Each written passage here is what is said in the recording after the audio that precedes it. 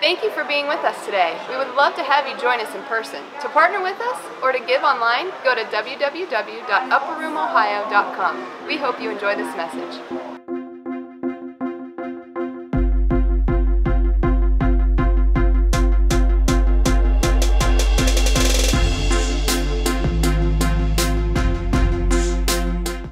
We're going to do something different today. I need my Bible. We were going to continue on this series, but we're not now. So I'll need the band here briefly in a little bit. Not yet, but in a little bit. I can't shake something.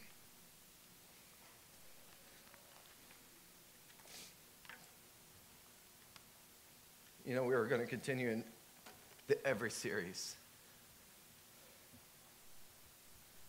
I think every church should be a church of worship. Not just putting a number on a board of what hymnal we're going to sing and switch to the next. But I really feel that every church should be carrying a heart of worship. So I'm just going to go to Revelation 4 and we'll go from there. But I believe every church should be coming from a heart of worship. Every person. Right now we're in Pursuit 21. Maybe I'm extra needy and emotional. I don't know, but we're extra sensitive. But I just think there's something here that I can't shake. So we're going to go with it today.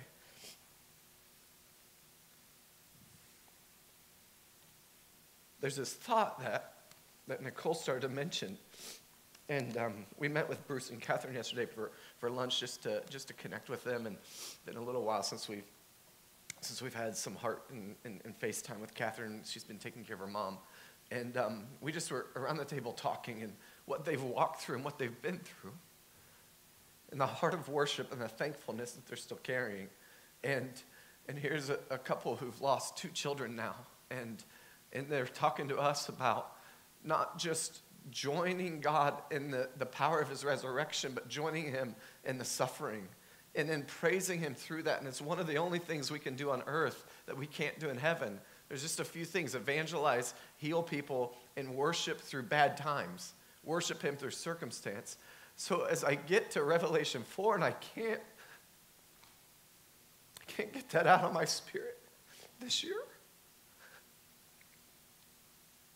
Tuesday night at prayer, I read it again. This is something that's weekly for me. And one of the things I'm thankful for last year is, and I just realized this on Wednesday night, is that I've got my encounters back. Those of you who've been with us a couple years, you'll remember a couple of years ago on Mother's Day, there was a tragedy in Troy, and we lost a baby in a fire, and I was the first one in that scene, and I couldn't get to that baby. Something had been stolen from me. And this year, there was a Sunday that I was getting back from a trip in Atlanta, and God just told me to go in my office. And I went in there, and I literally was pinned to the floor for hours, just worshiping him, just in awe with the picture of Revelation 4. And since then, the encounters have been given back to me, and it's just something I've longed for, is just that intimacy with the Father. And as I read this, just more and more pops out to me every time. Here they are, and I'm just going to read it, and actually the band, you can just come. We're not going to be long. It says, then as I looked, now listen, this is a love story. This is John the Beloved. See, listen, Peter was asking the questions to Jesus, but John was leaning his heart in for the answer. John was wanting the glory. John was wanting the intimacy with Jesus when he was here on earth. So what God did was he literally opened up all of heaven to John as a gift. Revelation was never intended to be this dogmatic, fear-driven book of the Bible. It was meant as a love story, as a picture of what heaven really is. It's a picture of a love story of where, look, this is in all of his glory manifested. This is what's possible.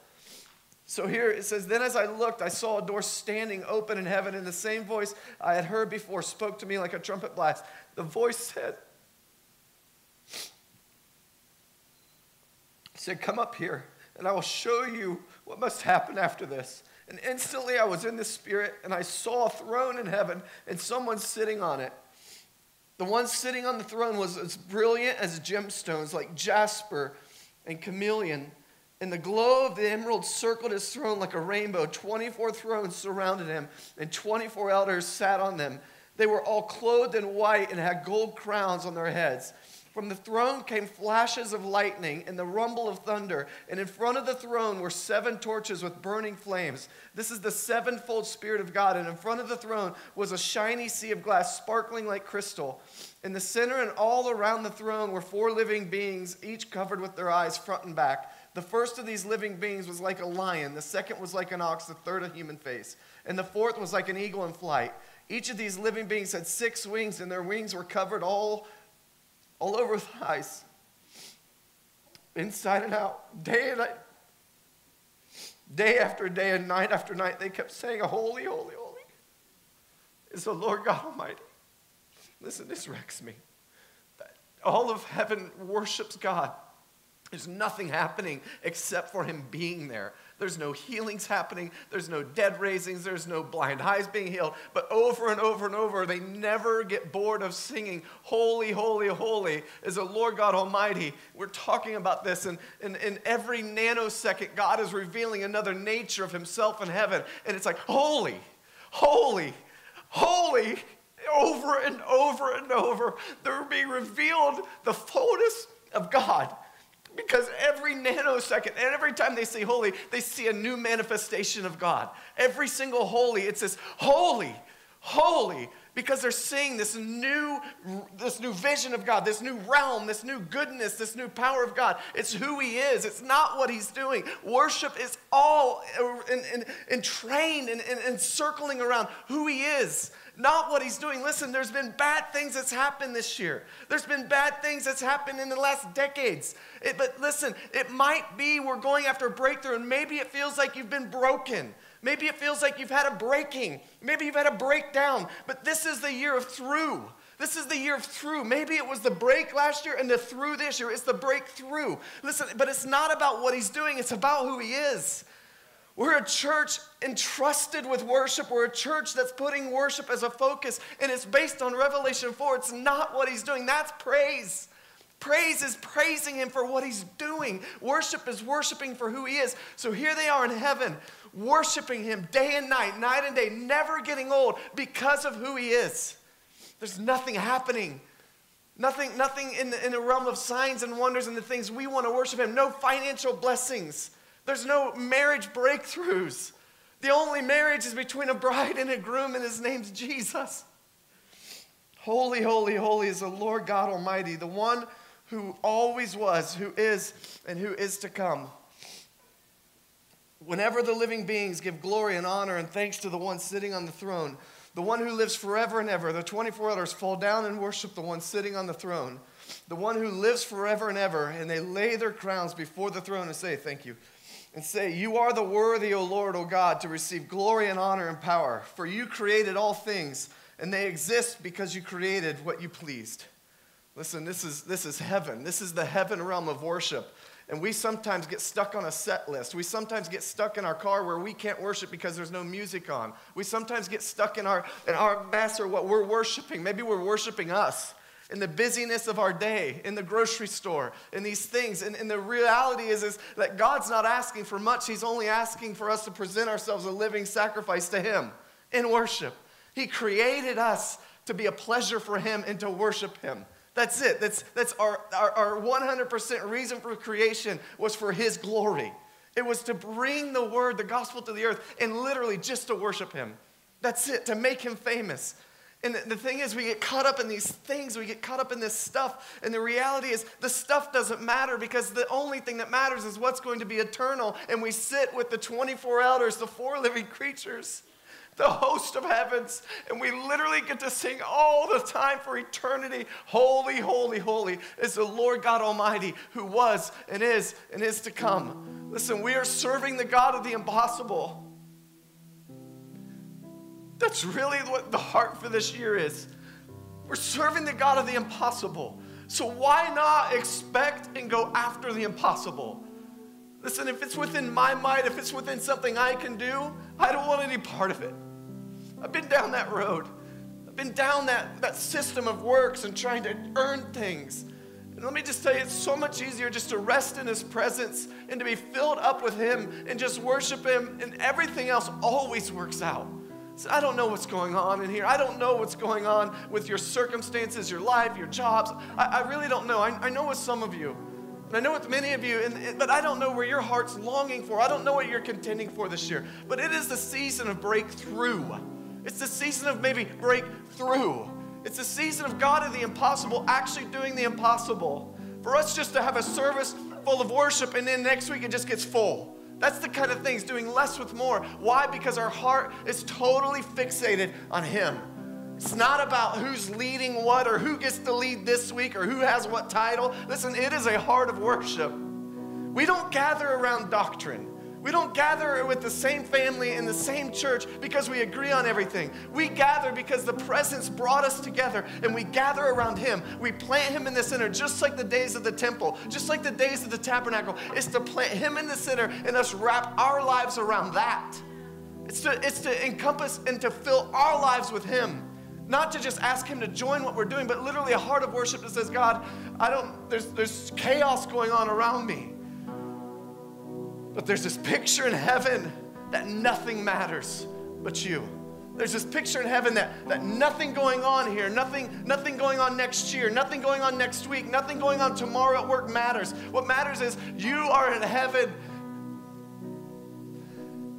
And you're so bright and brilliant and beautiful. At every nanosecond, you reveal another layer of who you are. And we sing, holy, holy, holy. It's the Lord God Almighty who was and is to come. So we're in this season, and the scripture we used last week was 2 Chronicles 7:14. It says, if my people who are called by my name will humble themselves, turn from their wicked ways, pray. It gives these list of things. It says that I will heal their land. Listen, there's something to be said about the land. Why? Because when we use sacrifice, when a farmer sacrifices, there's something that turns in the atmosphere. There's something that turns in that dirt. There's the seed planting. There's the toiling. Listen, we don't have to earn this. We don't have to work for it. But I'm saying an atmosphere of worship, it heals the land. There's something to be said about actually healing the land. When Jamie came and he talked about walking the 100 miles of persecution for the Native Americans, all of a sudden the land in Minneapolis began to get healed. Minneapolis began to have corporate people move in and corporate headquarters move in and all this stuff. And we've seen it time and time again. If you've ever flown into Las Vegas or New Orleans or a place like Cuba with a dictatorship, all of a sudden you feel this oppression. You feel this squeezing. I don't know if you've ever felt that, but you feel this just really suffocating feeling. And then all of a sudden, I remember flying back from Cuba into Mexico, and it was like, I could literally take a breath.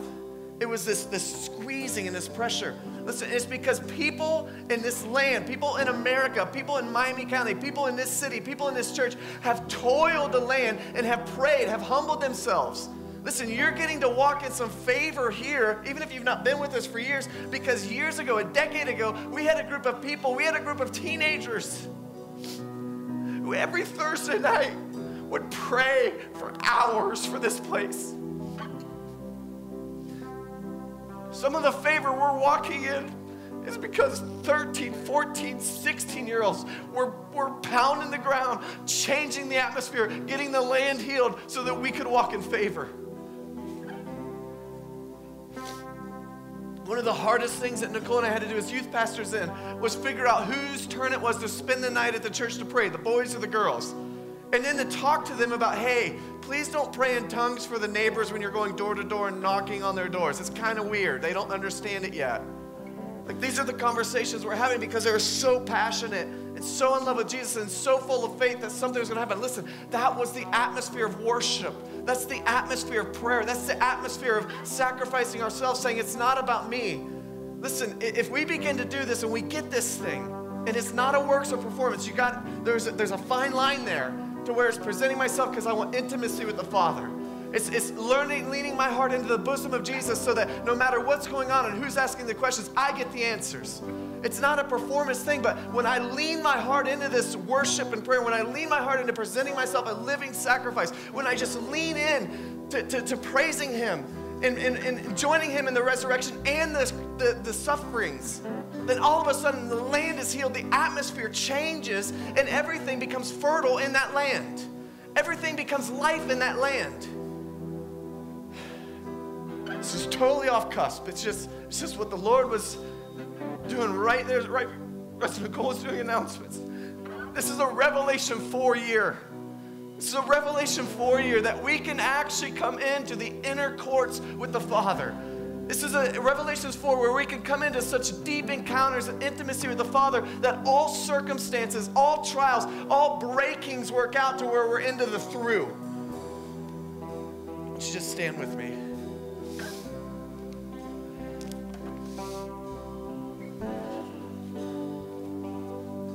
Here's what we're going to do. Listen, there's things, the Bible talks about intercession and intercessory prayer, and it's basically going on behalf of others for their best interest. People that can't pray, people that don't know how to pray, people that don't know Jesus, people who've never heard his name, people that have turned their back on him, maybe your family members, maybe your own children, maybe your own grandchildren, maybe your own parents, whatever that is. Listen, I believe we're in this moment, this Kairos moment right now.